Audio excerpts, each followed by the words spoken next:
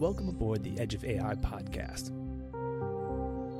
Snap into your safety belt and prepare to explore the depths of the rapidly expanding AI universe. Each episode is a dispatch featuring hyper-relevant reports from the pilots, pioneers, and passengers aboard the AI rocket ship. We explore the latest use cases and developments in AI, hear from experts building tech, and learn how this disruptive force is transforming industries and society. Hi, everyone. This is Josh Krieger, one of your Edge of AI captains. While we were on break between seasons, we had a chance to travel to Dubai for Future Blockchain Summit, and we encountered some very special pioneers in the world of AI. These interviews were all done live in the UAE. In today's show, we're diving deep into the dynamic relationship between creativity and AI. We'll hear insights from a futurist who not only is an award-winning music producer with a track record of working with global music icons, but also a visionary in the academic world. We'll also explore how AI is making its mark in the realm of blockchain technology with a leader at SingularityNet, the world's first decentralized AI network. Plus, stay tuned for a fascinating discussion of how AI is transforming the way early-stage companies shape their ideas and adapt quickly, which will ultimately impact the relationship between emerging companies and venture capital, shifting the very nature of startup culture. Stay tuned for these thought-provoking conversations on this special episode of Edge of AI podcast. Hi, everyone. This is Josh Krieger, co-host of Edge of AI, live at Dubai with a new friend, Fernando Garibay. And it's been fun to meet so many folks here overseas that are also frequently in LA. So great to have you on the show. Thanks, Josh, for having me. And, you know, we're all here in Dubai to sort of move forward innovation, creativity, emerging technology. It's an exciting atmosphere over here, wouldn't you say? Yeah, it's pretty wild. It's very different from LA, for sure. Yeah. What are your takeaways so far? This area of Dubai has been the center for trade for now, centuries, right? So the spirit of trade is here, and it's so interesting that blockchain is finally here, right? AI is starting to come here. Mm-hmm. Gaming is here, so I'm blown away by that. Well, I'm also blown away by you and your background, and this is sort of let's make this a sneak preview of you coming on and doing a proper show for season 2 of Edge of AI. But just to give our listeners home a little bit of Fernando's background, he's a music producer, he's a polymath, he's a creative theorist. He's been recognized for his Grammy and award-winning work with Lady Gaga, U2. I'm such a big U2 fan. Whitney Houston, Britney Spears, Shakira, Bruno Mars, Kylie Minaj, Enrique Iglesias, Sting, Snoop Dogg, the list just goes on and on. He's also a lecturer at Harvard University, Harvard Business School, Harvard Medical School, MIT, Stanford, California West Law School, and a contributor to the World Economic Forum. He's chairman and founder of the Garibay Institute. So not busy at all. No, not at all.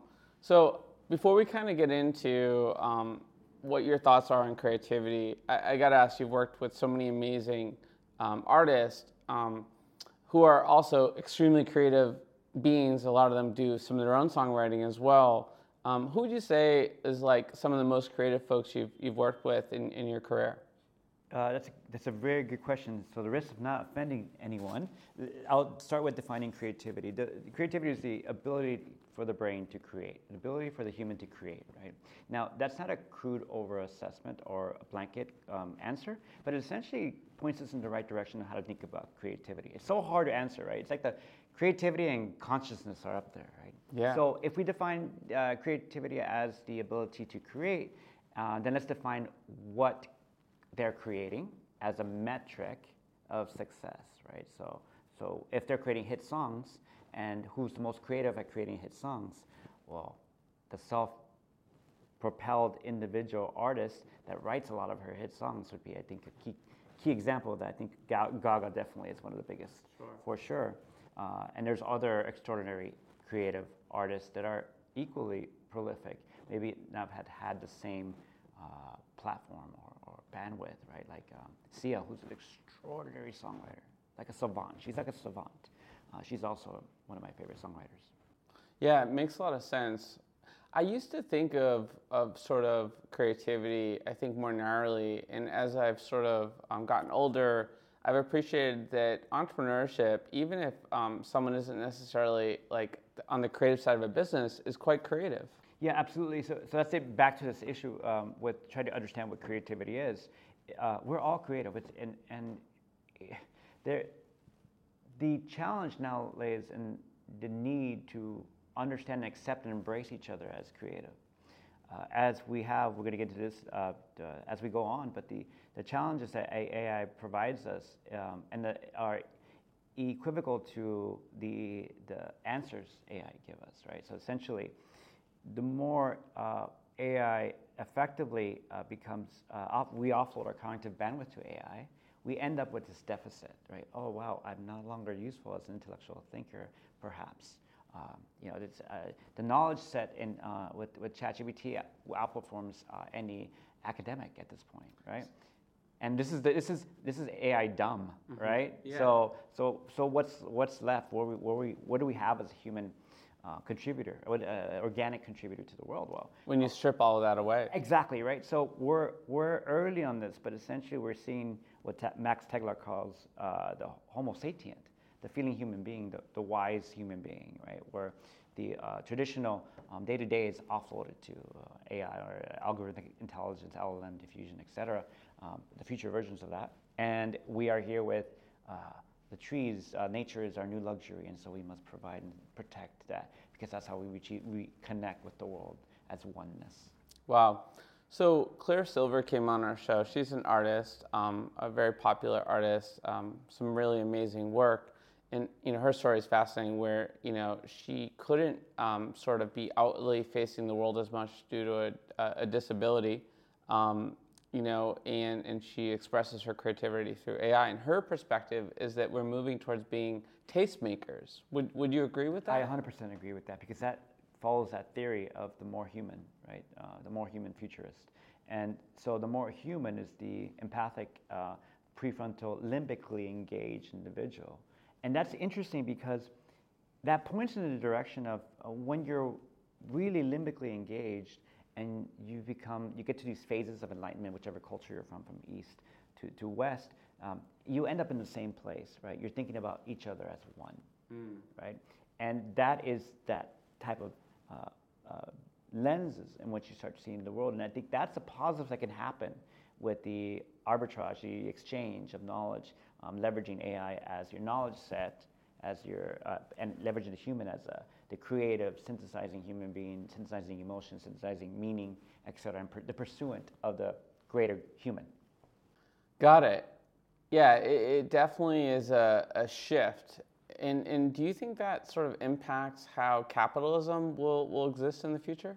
Well, if you define capitalism as driving economies based on commodities in this aspect, yes, in this aspect, because when you think about what we're going to crave is experience, connection, right? You're starting to see that right now. So during the Great Depression, we saw this common cliched comparison of the market space suffering, therefore there's content that rises to the top, right? People want to forget about. It's not that they're trying to forget. They're trying to reconnect with what's important. It's the unconscious human that's trying to connect with film again, with music. Somehow this enlightened era that AI has given us is also giving us enlightened foresight to the future of we're going to crave experience. So as in the sense of commodities and economics, it's shifting to experiential. Look at malls, for example. Sure. They're switching into what's that called? What's that game with the small racket? Pickleball. Right. Yeah. So you're seeing many examples of that. New commodity is going to be experience. Yeah, pickleball. People love pickleball. It's a social experience. Yeah. It's much more than just a sport. It's much more. It's community, right? So low barrier to entry. So you don't have to train. It gives you instant access to connection, bonding, right? And now what's bonding? Right, bonding is catalyzed with trauma, right? So these little struggles, micro traumas, right, of losing with each other, creates bonds. So as we reflect on this future concept of taste making, it makes me wonder, what would the world be like if we hadn't commoditized art, and how would that have shaped creativity? Yeah, so let's look quickly at how art was commodified. And art was commodified essentially, again, there are externalities that are not to blame. There's no community to blame, perhaps. There is, though, a direction we can see at what propagated these to be a commodity, right? So essentially, someone had to make money, you had to buy something, right? And over the history, we see a collection of a lot of movement in with the church and the monarch system to propagate it as a commodity by creating works of art for God, creating works of art for empires, etc. With intention or as more of a subconscious sort of byproduct? 20th century, right? So you have print music, now commodity. Formerly, the Brill Building. You have the first moving pictures, right? The first recorded medium of music, which is the record, and those became physical commodities that scaled through private capital. Then in the late 20th, earliest 21st century, you have public capital, the advent of public, Universal, Warner Electric Atlantic, Sony, et cetera, these conglomerates who propagated film and propelled the commodity forward at scale through capital markets, right? And around 2003, we then devalued by accident the value of this commodity of, specifically as a proxy example, music, right? BitTorrent. Yes, of course. Right? Yeah. So immediately my heart was broken because I saw that we are training a new generation by default to value the commodity as free, zero. It was a moment in time that changed the future forever. For everybody. So now what happened? And way beyond just music. That's right. It's this delicious consumption of all-you-can-eat music. What happened to the people that make it? We give them a smorgasbord. Yeah. And the people that made it, like we're making content, you know, the economics were quickly catching up with the 0.01 percenters that were successful. And so they were mildly affected, but the really effect happened to the working class, creative class. Which is challenging because I've interviewed a lot of creators and they don't necessarily create for any other reason, but it's inside them and they have to get it out. And often it's across many different mediums. That's right. Creator, my girlfriend, she is creative with her plants. She's creative with the food that she makes. She's creative with art. She likes to dance. So it's a class of humans that are, I'd say, more creative than average that are all impacted. Oh yeah, so it's back to this point, right? So we brought up meaning, right? So it's the way creatives, let's say they have a predisposition. That means they're born with this innate, intuitive, interoceptive ability to create, right? Let's call it hunger, right?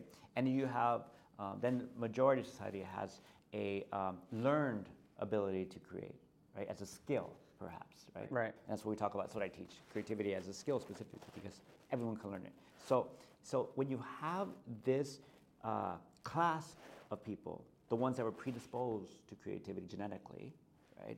It's like an athlete having longer limbs, right? Just a predisposition, cognitive predisposition. Basketball players being taller. Yeah, exactly.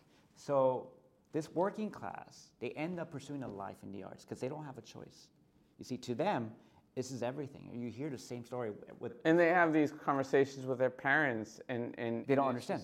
They don't understand. Yeah. It's like I'm trying to breathe, right? It's how I see the world. It's how I communicate. Yeah. It's so deep within them that if they do anything else, it's like their own prison, and that only leads to one output, which is like not very good.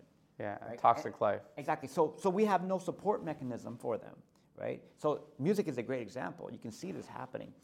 So in 2007, these deals were made with Sony, Warner, Electric Atlantic. I was part of that. I was in that circle. And again, my heart was broken because when I saw these blank checks written, I'm not blaming, I don't take any sides on this other than I'm emotional. And my heart was broken because I saw these blank checks, right, that were going into a black box that were not going to be distributed equally. How do you distribute equally? I mean, you sign Taylor Swift and, she's the top performer of a label. How do you distribute? No, it's not her fault either. She's victimized as well, right? It's systemically and sociologically and economically asymmetrical. to create a model that truly benefits the creative class. Now, here's what happens if you don't do that. Your girlfriend,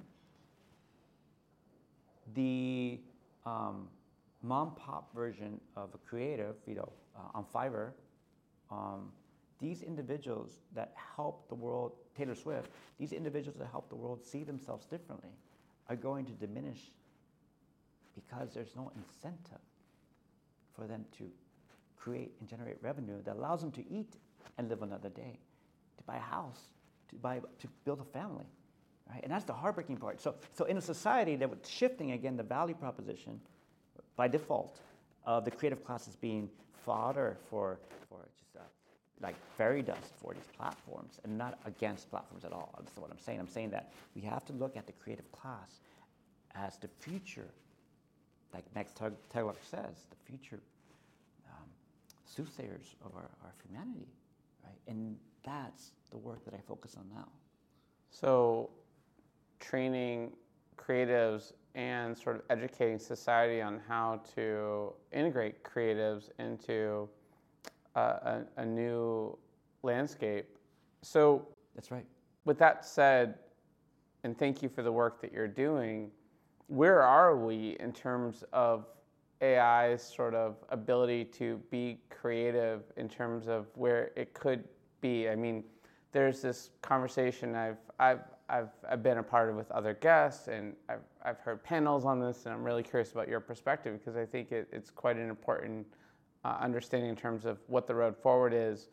Has AI become more creative than humans, or at least in some regards? Well, it's definitely creating more. It's creating at scale. So let's quickly go back to the mechanics of how creativity works. Creativity, and this is the scary part, creativity is essentially combinatorial and cumulative. Cumulative, I have an accent. Cumulative. So basically combinatorial, combining past ideas, right? And cumulative, building up over time. So you have combining ideas, build up over time, leads to what we hope is original output, right? So if that's the case, if you break down creative output as those two variables, right? And then it takes the human before AI to synthesize those into something that's called original. Well, that's our human thinking. That's what's been from this point in history. From everything from this point in history, we built on our output from the backs of great, right? From the geniuses from the past. And now we have access to not only the way these greats did what they did, right? But to everything on the planet that's been unloaded online. And the rest are called illusions that AI comes up with. Isn't that interesting? Yes. So now we get to creativity. If creativity is combinatorial and cumulative, yes, in that definition, AI will definitely outperform us. But there's a caveat to this. If we look at what content truly connects with the human, it's the emotion.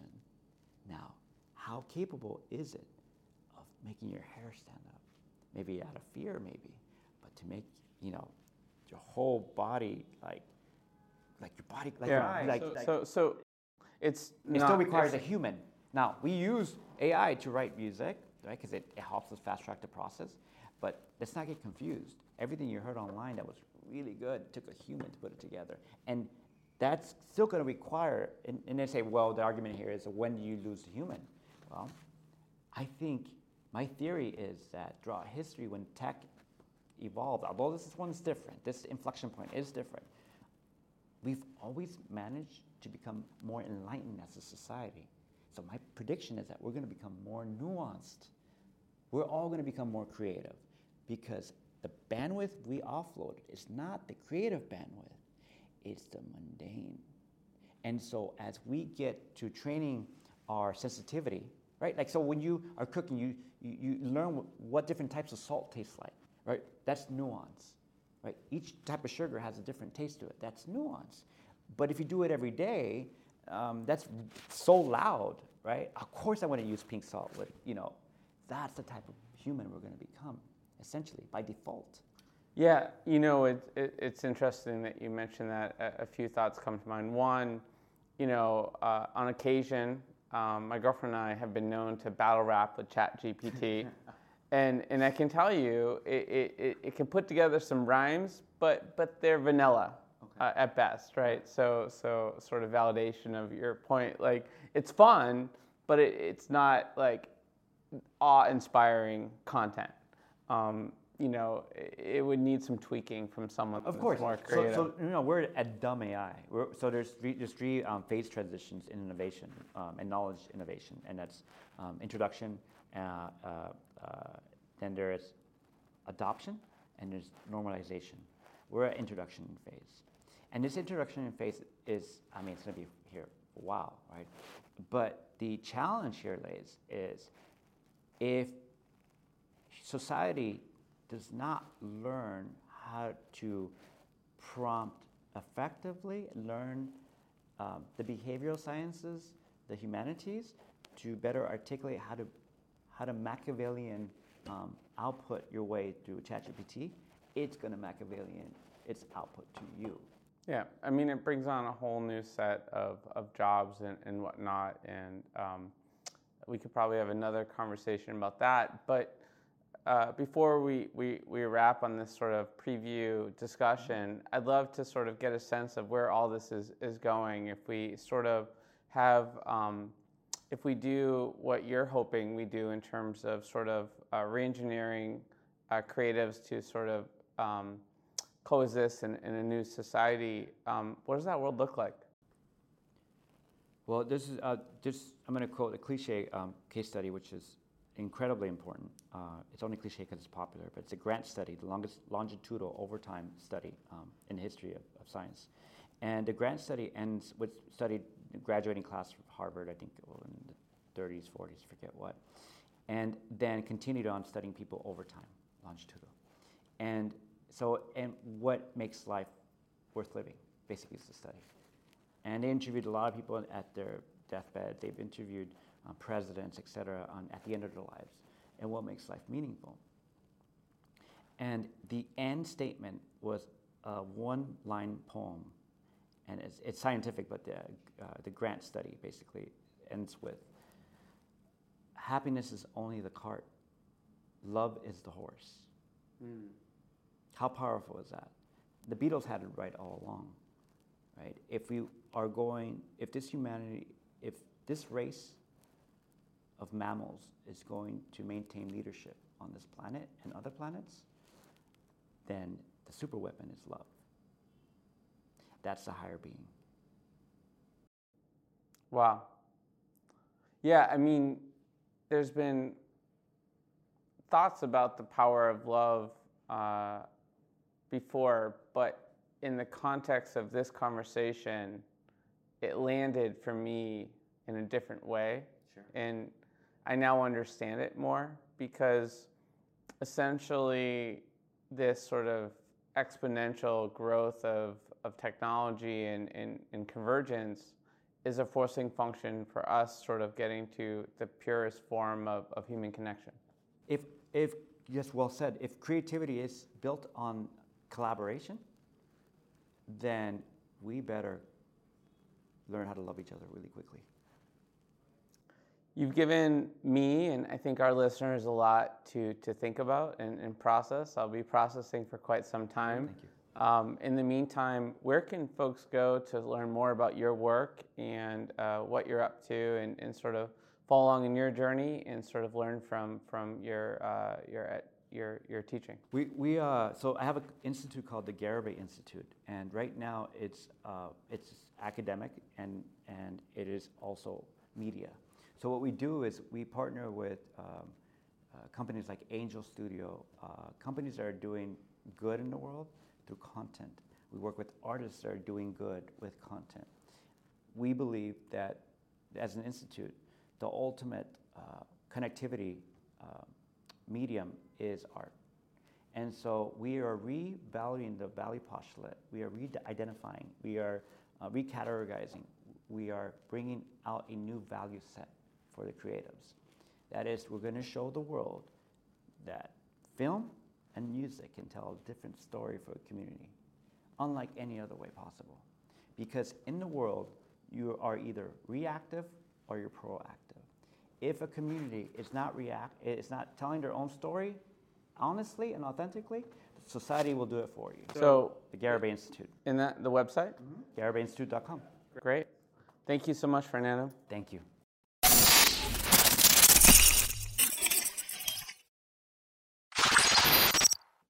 Hello again, everyone. This is Josh Krieger. I'm here at the Future Blockchain Summit live in Dubai with a new friend I've gotten to know over the last few days. They say Dubai is a small world, and I'm beginning to understand what they mean by that. This is one of the sort of leading AI experts in the space, David Orban. David, it's great to have you on the show. Thank you for having me. So we'll give everyone a little bit of your background and the background of Actioneer, which is your newest venture, and I've gotten a chance to sort of learn about it firsthand. We like to break news, and this is one of those opportunities we have on the show. So David's a seasoned investor, entrepreneur, author, and visionary of the global technology landscape, leveraging over 2 decades of entrepreneurial experience across ventures such as Beyond Enterprises, Singularity Net, certainly something that you all have heard about, as well as Network Society Ventures, where he drives innovation disruption. And Actioneer is his newest venture, which is an AI-powered startup coach driven by Actioneers. And these are proactive agents of change who not only innovate, but also actively implement, scale, and evolve new technologies, methodologies, or frameworks to ensure broad societal impact and continued adoption. So these are all the things we love to talk about. So I'm really excited to have you on the show. Wonderful. So I guess for starting point, maybe just tell us a little bit more about yourself and sort of why you've been so passionate about emerging technology for all these years. I was part of the team that designed Singularity University 15 years ago at the NASA Research Park with funding from Google, where we analyze and teach about exponential technologies. And I came very rapidly to the realization that decentralization is a natural consequence when you cannot precisely predict the trajectory of the evolution of a certain set of technologies, and they start to naturally diverge. Centralized approaches can go very efficiently in the wrong direction. But what you want is to test actually what does work, and then after the fact, of course, these emerge as the leaders of the new waves. So you mentioned sort of that there's been this, divergence of technology over the last few decades and the power of decentralization. However, there's been more conversations on how sort of Web3, AI, augmented reality can all interplay with each other. Is there a convergence happening at this point in time? So there could be, but the reason why it is happening is the wrong set of reasons. You have interoperability, and as a consequence, convergence in the ability of the users to take advantage of the wonderful new features that a platform offers if there is true competition. In Web 2.0, there is so little competition that the platforms are now daring to break fundamental paradigms of computer use. For example, in many, you cannot select, copy, and paste basic text. How horrifying is that? And we sheepishly accept as if it were the natural way of things. We have to rebel against that kind of domineering situation. That is just one of the reasons why Web 3 must thrive and win. Now, we are running the same risk in AI, where regulators and policymakers are arriving fast to make sure that innovation cannot happen in not sanctioned ways. I see. But it is not yet time to decide what is allowed to be done by the creative forces that are driving these technologies. And we must really work hard to find the new paradigms, and only after that we can talk about standardization, regulation, and create a global new platform. Makes a lot of sense. So I think you've taken all this into account with your newest sort of venture, Actioneer. which I heard a little bit about, and I'm really excited to share with our audience and sort of unveil to the world. What does the world need to know about Actioneer? As we are recording, this Actioneer is still in stealth mode, so what I am telling you now is, if not secret, you are one of the first truly to hear at the about. edge, which makes sense since it's the edge of company, and we appreciate that. There you go. And by definition, when this airs, it won't be. So we believe in the power of the startup model, but we also believe in the evolution of that model. Silicon Valley created incredible opportunities for thousands of entrepreneurs and tens of thousands or hundreds of thousands. But there are millions out there in the world that never receive the kind of ecosystem support that you can only find really in Silicon Valley. There have been attempts to replicate it all over the world without success. And even accelerators and incubators are proud of how selective they are when they are receiving applications from 1,000 startups, but the next cohort is only 20. Now, with AI, what you can achieve is to deliver very high quality advisory, mentorship, coaching services that anyone can take advantage of. And you can really proactively nurture the exploration of each startup project so that they can understand what works as they iterate towards their minimum viable product market fit, and whatever milestones they set. Today, we have the AI infrastructure in place to create a platform that really brings startup coaching to a new level available to everyone. That's really exciting, and we'll dive into the details. But this has been tested, right? Already. I mean, you've been doing this type of work on more of a individual company basis for a while. This is not sort of a new experiment per se. This is something that you've tested and it's working. So a lot of companies recognize the threat of innovation but don't have the courage to embrace it. The most famous example is Kodak inventing the digital camera just to be killed by it and without being able to capitalize on it. They were actually down the street from where I grew up.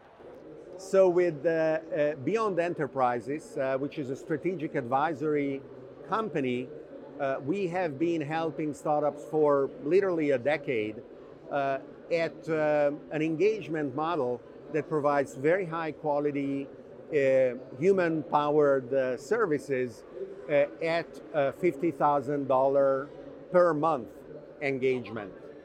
And yeah, not everyone can afford it, especially pre-seed startups with first-time founders. Or I would say, international startups where, that amount of money could be, significantly more than they've raised or that they're, generating in revenue just based on the local economics, right? We often talk about how AI can 10x the performance and the productivity of developers. Well, I don't think we are ambitious enough. And with Actioneer, we are increasing 1,000 times the reach of this high quality coaching by charging $50 a month for the platform rather than $50,000. So I mean, we talk about how AI is sort of advancing project management with sort of really creative tools and knowledge management, but this is different, right? Like we're talking about sort of accelerating that sort of combination of entrepreneurship that I've shared a lot on the show and I learned from Lean Startup, which is persistence and curiosity. I guess at the heart of that is coachability, and that's your focus, correct? ChatGPT and other AI platforms today are a blank slate that really represent kind of a paralyzing obstacle for people who don't even know what are the right questions they should be asking the chatbot.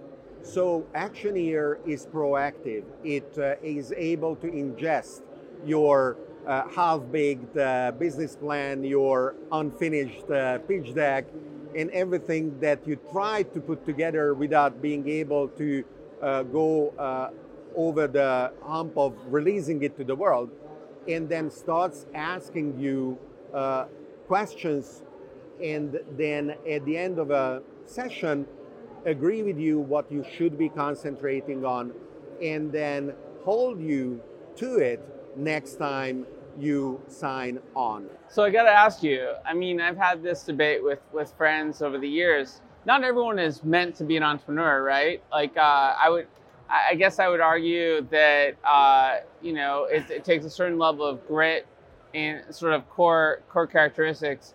Would you disagree with that statement, or do you feel like, how do you prevent this type of technology from moving someone along where it's just sort of the fundamentals of being an innovator that they're just not ready for that journey yet in life? Or does this sort of get them to that realization faster as well? As every startup Actioneer should and does eat its own dog food, right? So we apply these approaches to the things that we are doing iteratively. And one of the things that the platform is telling us, focus on your MVP and understand what are the features that you want to have right at the start. So we will be definitely coaching the startup founder. And if they find out that this journey is not for them and agree with our AI that they should be searching for an employment instead, I will think that is a great win, because the message that everyone should be an entrepreneur is toxic. Entrepreneurship is hard, and if we convince someone who is not up to it to go down that journey, which is lonely and difficult and sometimes heartbreaking, too many people will suffer. Yeah. No, I love that. So basically you're helping entrepreneurs fail fast, and that may be their venture, but that may also be them learning that they're not meant to be an entrepreneur and they should do something else or support some other entrepreneur in the world. So overall, it sounds like some really powerful technology. I'm excited to check it out. And as a sort of longtime fan of Lean Startup, this feels like the new age version of sort of supporting that. I went to a startup boot camp actually before I started my first company, and met my founder through that process, learned a lot, and then decided to move forward. And I just think about what would be possible if this technology was available back then. So I guess that sort of begs the question, as a futurist, what do you think what you're doing is going to say to the world around AI? What kind of longer term or broader impact do you see this more proactive AI technology having in terms of what other people do? I want to share with you and with our viewers and listeners another component of the secret sauce of Actioneer as I respond to your question.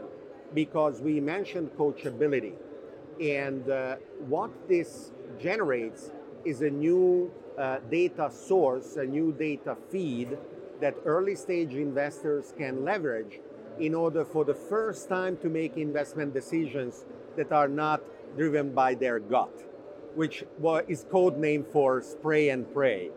They are going to be able to see, okay, this team is executing on their commitments, is able to listen, is able to iterate and pivot in the right ways. It really resonates with me. They deserve to get my investment. However, as you said, in the long term, we will be aiming to really redefine what it means to be a startup, what it means to be an investor, going beyond what are the current limits of the Silicon Valley and Sand Hill Road model, which is really able to produce a lot of innovation at a tremendous cost, because investors are incentivized making sure that 9 out of 10 startups and startup founders literally die trying. I've heard a lot of investors say, frankly, that once they sort of place their bets, they spend the least amount of time with the companies that they've worked with that need the most attention. because if they need that much attention, it's probably not working. But in your case, they're going to have a different challenge on their hand where fundamentally Actioneer is doing the heavy lifting for them, and they have all these projects that are progressing, and they have more projects to manage in their portfolio, which I think is a good thing. Imagine if everyone could be mentored by Warren Buffett as they go about their investment trajectory. If everyone could have Elon Musk having a conversation about an engineering challenge as they design a new piece of hardware. The ancient Greeks had the ability to tutor their children by Plato and Aristotle, but of course only the aristocrats and only while those people were living. The long-term vision is for each of us to thrive through the best support we can get, and to be nurtured and to be supported so that we can take advantage of that kind of support. Really exciting stuff. And where will people go to learn more about Actioneer? Actioneer.ai, you can sign up on the wait list, and we will be adding you to the platform. Just excited to see what your new startup will build. Sounds pretty exciting. So, David, we have a little bit of extra time, and I'd love to go through a new segment we have called AI Wants to Know. You up for it? Of course, let's go. All right. So it's time for AI Wants to Know. AI is curious, and so are we. So we're going to go through 5 quick questions designed to uncover the intriguing human mysteries that AI longs to comprehend but can't quite grasp yet. So it's a snack break on our journey, so keep the answers quick. But the safety belt sign is also off, so if it feels right, we can occasionally roam across the cabin, exploring more of who you are and what makes you tick. All right, let's go, David. What's the first thing you ever remember being proud of? My children. How many? 3. That's a lot. And what do you need help with that you wish you didn't? Losing weight. Everyone can use a trainer for that. So what do others often look to you for help with? Startup advice. I think Actioneer also needs a version of you sort of as a mentor. I'm sure that's part of the package. One of the things that will not be in the MVP is to have a version of me as a named AI, but maybe. That could be the premium model later. And what do you find strangest about reality? Repeat the question, please. What do you find strangest about reality? It is beautiful, and Keplerian relativism taught us not to believe that we are living in a special place and a special time, but sometimes you do, and it is almost incredible to think that thousands or even millions of years in the future, people will ask themselves, do they realize how special the time was where they were living? I love that. All right, last question for this segment. If you weren't human, what would you be?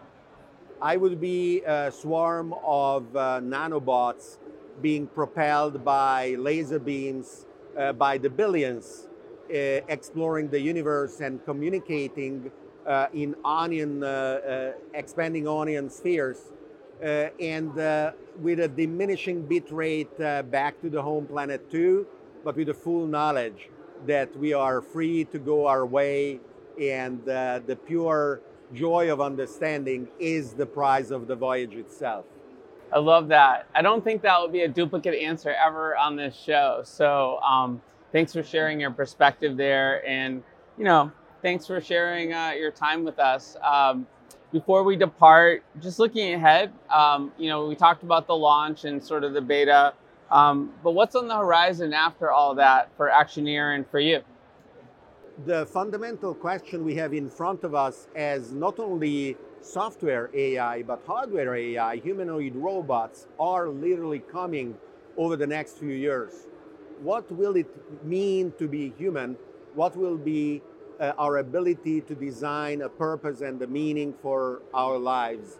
and create a society that supports us in order to be able to implement that and achieve our goals. Actioneer is part of that, and my purpose is to help as many people discover their own in a large variety of ways of living. Beautiful. So, David, where do you live that people can find you? Is Twitter one of your home bases, or LinkedIn? What do you prefer? Yes, I share online very happily and very openly. If you Google David Orban, you will find me. Don't fall for the scammers. I verify my accounts in as many ways as I can. X.com/David Orban. Cool. David, it's been amazing chatting with you today at the Future Blockchain Summit. I'm glad they brought us together, and I'm glad we got to know each other, and excited for your journey from here. Thank you very much.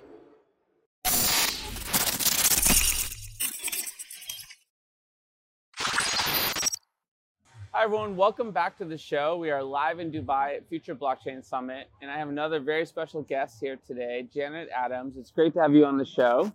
Fabulous to be here, Josh. Thank you for inviting me. Hello to all your viewers, watchers, listeners around the world.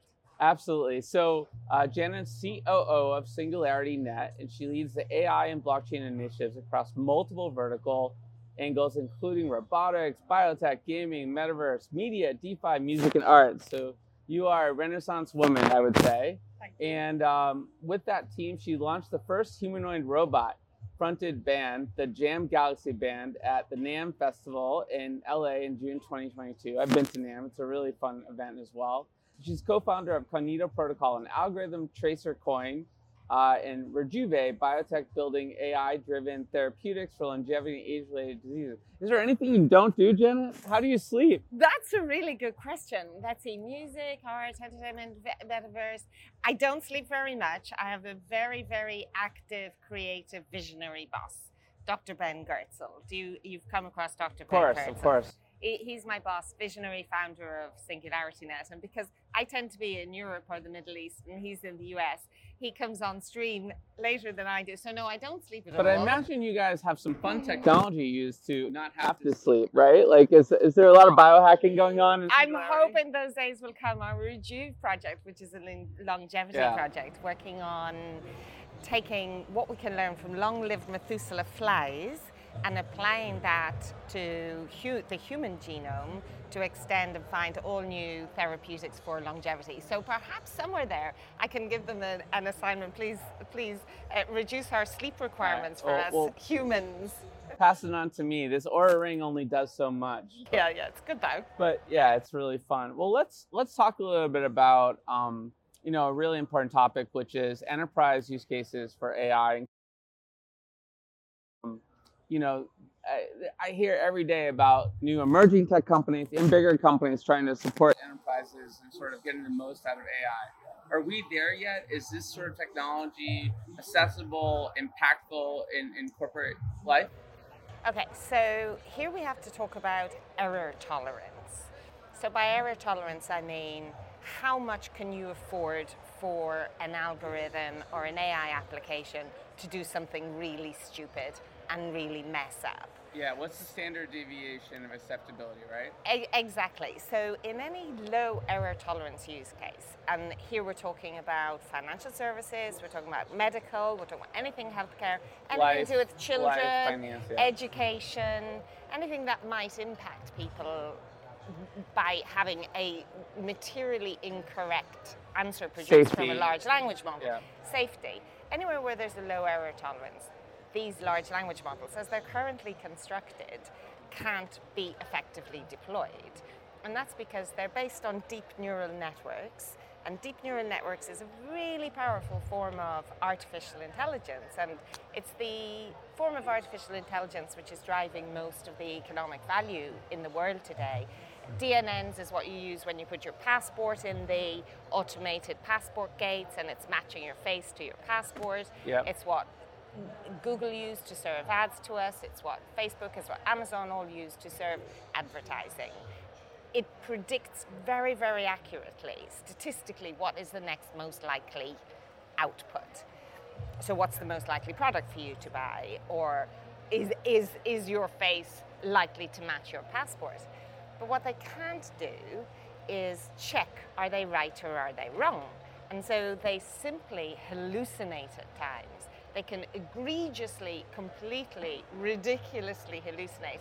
My favorite example was ChatGPT hallucinated that Ben Goertzel, Dr. Ben Goertzel, was one of its makers. Now, he very clearly wasn't. He's never had anything to do with Wishful thinking. Wishful thinking. And all of our robots, for example, our humanoid robots, they all know who makes them. It's a very simple fact. So they have no facts. They're not grounded in any form of knowledge. And that's a really problematic issue for organizations and enterprises. Let's say you get 93% accuracy from a large language model, somewhere in that region. It'll be somewhere between 90 and 95, let's say. Yeah. That sounds great, right? If you got 93% in an exam, you'd be really pleased with yourself. But the problem is that 7% error rate can be absolutely fatal. If you're an airline and someone's called up to find out where their bags are, and you tell them their bags are in Georgia when they're actually in Pakistan, for example, they could head to that wrong airport and really make a mess of their baggage claim. Or if you were in financial services and somebody wanted to know what's the best product to buy, and you recommend them the completely wrong product, you're in big trouble with the regulators.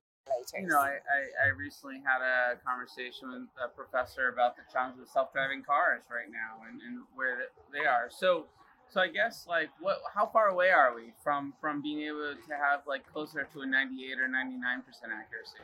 So with really high error tolerance, really low error tolerance use cases, we need that to be 100%. Yeah. There are regulated industries, medical. 99 we can creep towards. I mean, we can do some cool things at that point, not everything. We can do some cool things. But I mean, it certainly reduces the amount of quality control required versus 93.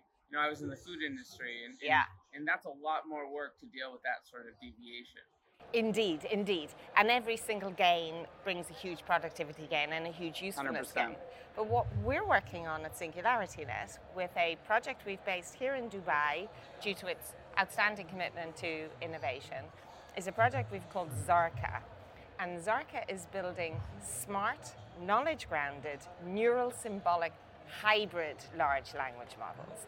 That's the next step, and it's a breakthrough step. It will come sometime in the next 12 to 18 months, I predict. The first really smart, powerful, hybrid large language models will be developed and will be released. And what they will have, which today's large language models don't have, is a much more complex architecture, just for a start, but an architecture where the large language models are grounded in a knowledge base, grounded in facts, and they can check their facts and not spout spurious outcomes. And also we can introduce probabilistic reasoning into the model. So at the moment it just spits out a statistical outcome, a statistical answer. But if we inject that with other AI techniques that give it reasoning capability, we can make it actually genuinely creative, but we can make it factually accurate to 100%, to the degree that it can actually finally fulfill the promise of AI in enterprise, which to date just is not being fulfilled. That's really exciting, and it's sort of like layers of auditing, sort of in compliance, kind of built into the AI models themselves. So I guess the related question, I know this is a big one to unpack. We'll have to have a longer conversation over drinks or coffee later. But are we at Singularity? I mean, your guys are called SingularityNet, right? Are we at that point, or are we at that point in some regards and not other regards? Well, it depends how far you zoom out in your time scale. Certainly in the fossil record, I think this will probably be designated the age of the singularity. It is absolutely right upon us. Is it right here this moment, that moment where computers are smarter than humans? By most measures and standards, probably not. In individual tasks, yes, computers can outperform humans. But generally speaking, at the moment, today's artificial intelligence has no ability to domain shift, to take knowledge learned in one domain and apply it to another domain. So it has no ability to generalize its information. Let's get specific for a moment. There's a lot of conversations with artists that feel like, actually I've had artists tell me that the sculptures that AI is producing are better than their own already. And I've also had a lot of writers and producers that feel like in 5 years, writing a script by hand is going to be something you do by candlelight, in the woods on a rare sort of ayahuasca retreat. Like writing a letter to someone and sending them a meal. That's where we're going to be in 5 years. So I guess the other examples in the arts and entertainment realm and maybe some other realms where the creativity that AI offers is significantly beyond human capacity. I think that is a interesting and slightly bleak outlook from your artist friends. I was at a conference, running a conference in New York last week as part of Mondo NYC on music. And we had a panel debate as to, is AI music as emotionally resonant as human-generated music? And the panel was actually split. Two of them said it can be, and two of us, I was on the side that said, the raw human emotion and experiences that humans express through their music, that captures you, that affects your soul, will that ever come from artificial intelligence? And nobody really knows the answer to that right now. So yes, I think there's a very high probability that within 5 years, AI will have overtaken huge percentage of the world's jobs, including anything that is to do with producing text, producing output, producing art, generating output. But will it ever have the same level of genius and brilliance that humans can portray and that humans do create? Will there ever be a life on Mars, say, from David Bowie?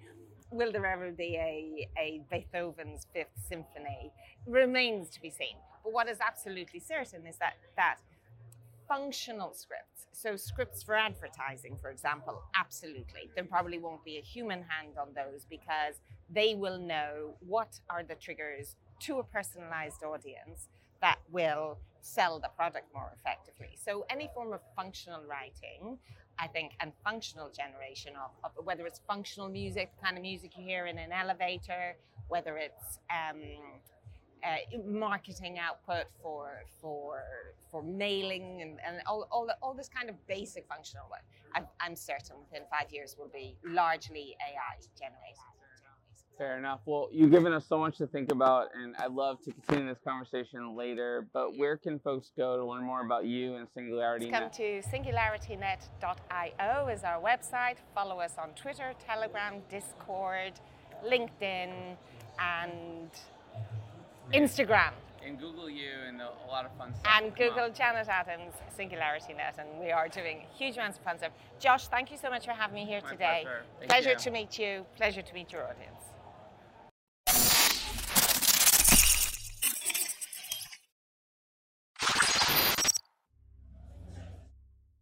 The views and opinions expressed on Edge of AI reflect solely those views and opinions of the show hosts and its guests. Please make sure to do your own research. While we make every effort to ensure that the information about AI technology is accurate and up to date, we cannot guarantee its accuracy, completeness, or timeliness. We make no representations or warranties of any kind with respect to the information, products, or services discussed. Please be aware AI may occasionally generate incorrect or misleading information and produce offensive or biased content. Under no circumstances shall we be liable for any loss or damage, including without limitation, indirect or consequential loss or damage, or any loss or damage arising from loss of data or profits arising out of or in connection with the use of technology discussed on our podcast. Additionally, our show is not financial advice. You understand that you are using any and all information available on or through this podcast at your own risk. Whenever making financial decisions, we recommend doing your own research and talking to your accountant for financial advice. Lastly, time to time, we may feature sponsored content on the show for which we receive value, and we may share links for which we receive a commission if you make a purchase through one of these links. Refer to our website, edgeofai.xyz, for our full disclaimer, terms and conditions, privacy policy, and copyright notice. The views and opinions expressed on Edge of AI reflect solely those views and opinions of the show hosts and its guests. Please make sure to do your own research. While we make every effort to ensure that the information about AI technology is accurate and up to date, we cannot guarantee its accuracy, completeness, or timeliness. We make no representations or warranties of any kind with respect to the information, products, or services discussed.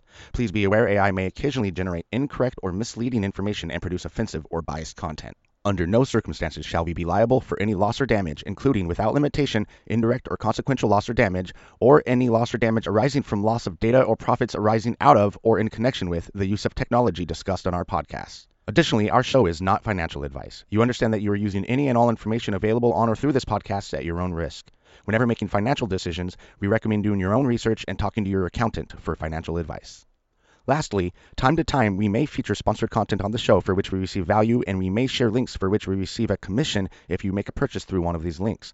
Refer to our website, edgeofai.xyz, for our full disclaimer, terms and conditions, privacy policy, and copyright notice.